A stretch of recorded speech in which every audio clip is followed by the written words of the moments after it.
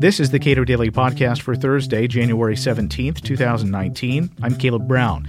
As the U.S. military and intelligence services gear up to fight conflicts using code, what are the pitfalls, and why might restraint be the most prudent course? Brandon Valeriano is co-author of the new Cato paper, The Myth of the Cyber Offense, The Case for Restraint. We spoke this week. Stuxnet was a clever bit of code that was produced by Israel and probably the United States to shut down facilities in Iran. That was discovered to be an operation, and the code for Stuxnet got out. And it's been used since to do other things that were probably more nefarious than shutting down nuclear facilities in Iran.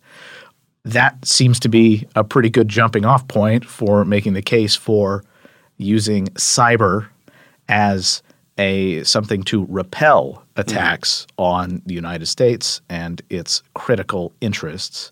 Explain what you mean in your paper about what role code essentially can play in fighting adversaries and what the stakes are. Sure. Well, there's a lot to unpack there, but really the main issue is about effectiveness.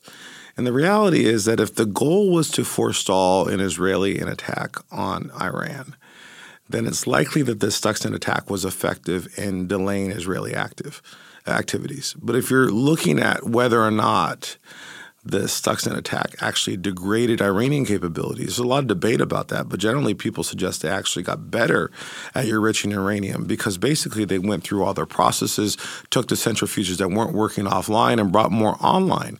So they actually got better at producing uranium and enriching uranium. And then on top of that, this was an attack done in the middle of the desert, in the middle of nowhere, in what we call an air-gapped system, a non-internet-based system. And the code got out because it just leaked out. That's just how these things happen. People plug things in, they go home to Tehran or wherever, and things spread throughout the world. So the challenge is that any attack you do in the cyber domain or the cyber layer will not necessarily be restricted towards a target. It will get out there. It will bleed.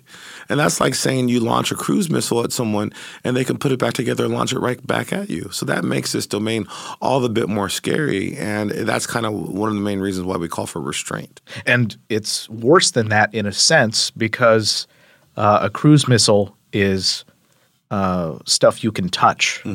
It can't be simply copied from one disk to another simply and deployed in widely different ways. A cruise missile has one point that it's going to hit, whereas code can hit many, many points. Yeah, it's the proliferation that's the danger. And really, we've seen this recently with the WannaCry attack in Ukraine, where Russia was attacking Ukrainian tax systems, which eventually even hit the British NHS. So that's how diverse the attack patterns can be. And that's challenging. I don't think as a community in national security affairs, we've dealt with that reality just yet. So how should the United States proceed to engage in merely defensive uses of these tools? Well, we're also not ruling out offensive operations, but we think they should be done in reaction and retaliation towards significant cyber events, which in reality are very rare. Because people have talked for a long time about this idea of a cyber Pearl Harbor. But really what we're seeing in this domain is really espionage. It's really covert action. And when you look at it from that perspective, we don't respond to covert action and espionage with dramatic military escalation. But that's what doctrine's calling for right now.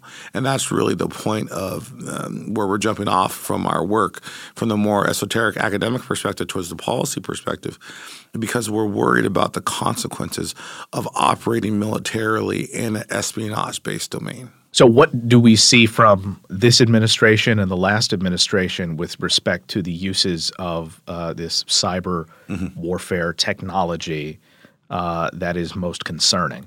Well, the Trump administration's doctrine is evolving. We're not exactly sure what it entails. And some people, luckily, have Snowden to look back on for the Obama administration, because Snowden released Obama's Presidential Directive 20, which spelled out exactly how cyber operations were conducted back then. And it's about authority, getting approval, making sure multi-agencies have a say on what is going on. Because you're going to want to consult the CIA. You're going to want to consult the State Department. You're going to want to consult the lawyers in every operation, given how impactful and how diverse the targets can be with cyber operations. With the Trump administration, the policy is a bit more, let's take the gloves off. And they're doing this from the perspective of deterrence. They believe that deterrence is a useful and active way of conducting military policy. But we're not so sure about that. So deterrence seems like a less credible threat when you're talking about something that, frankly, isn't all that expensive. Yeah. Right? Because code isn't expensive.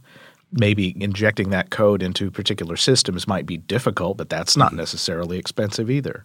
Yeah, the entry into this domain is fairly easy. Anyone can do it. The question is, how effective can people be in this domain? And that varies. And this sort of one-size-fits-all nuclear era policy of deterrence isn't really that clear, because deterrence by definition would mean no one attacks you in the first place. But of course, we're attacked every day in the espionage domain. So what do we do to deter espionage-based attacks? No one's ever really even talked about that, because it's always assumed that that's what will happen, the second oldest profession in the world and that sort of stuff.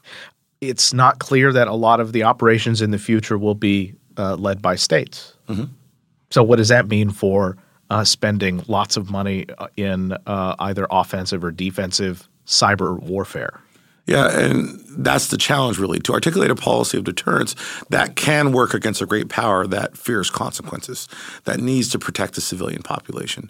But how do you deter ISIS when they don't have clear retaliatory targets? They don't really worry about hiding in a bunker because they don't care.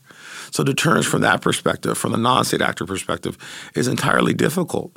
So that's why we advocate this policy of defense in depth, going back to what the UK was thinking about when they had their grand empire, and thinking about just preventing attacks where they happen and marshaling forces when things do happen to ensure that we have depth and we have defensive posture to react when we need to, because we can't be everywhere at once. So how does the U.S. get better at it if they're not actively engaged in, real-time operations?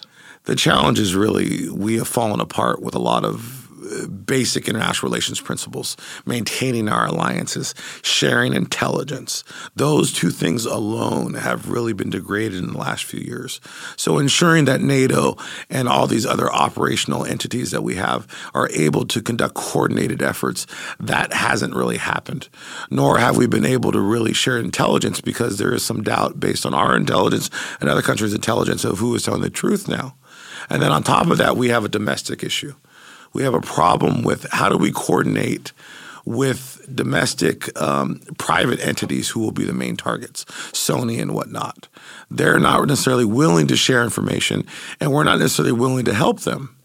So we have a problem with targets, we have a problem with sharing, we have a problem with alliances, and we haven't done these basic things to shore up our defenses in the first place. Brandon Valeriano is co-author of the new Cato paper, The Myth of Cyber Offense, The Case for Restraint, available now at cato.org. Subscribe to the Cato Daily Podcast anywhere you get your podcasts, and follow us on Twitter @CatoPodcast.